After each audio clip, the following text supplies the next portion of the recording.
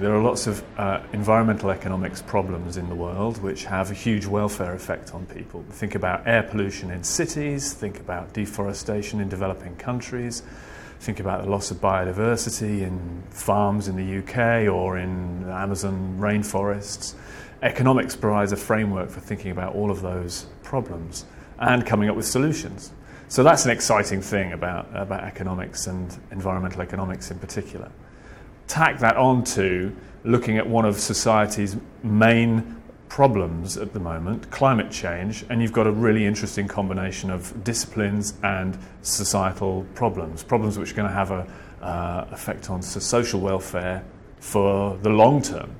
Each academic who works in this department is an expert in their own right, and they are contributing not just to the teaching within the department, but also to their own particular field of research. So you've got genuine experts within the department pushing the policy in economics and environmental economics in particular, and just working with these people, mingling with these people, it provides a brilliant basis for generating ideas and further research. The MSc really works as a platform for many people to sort of propel them into a career in environment or environmental economics and environmental policy. Environmental economics is a growing field, right? And environmental policies are becoming more and more prevalent within various governments around the world.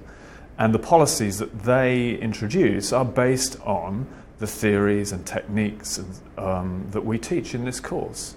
So if you want to understand why the policies look the way they do, then environmental economics is going to give you some of those answers.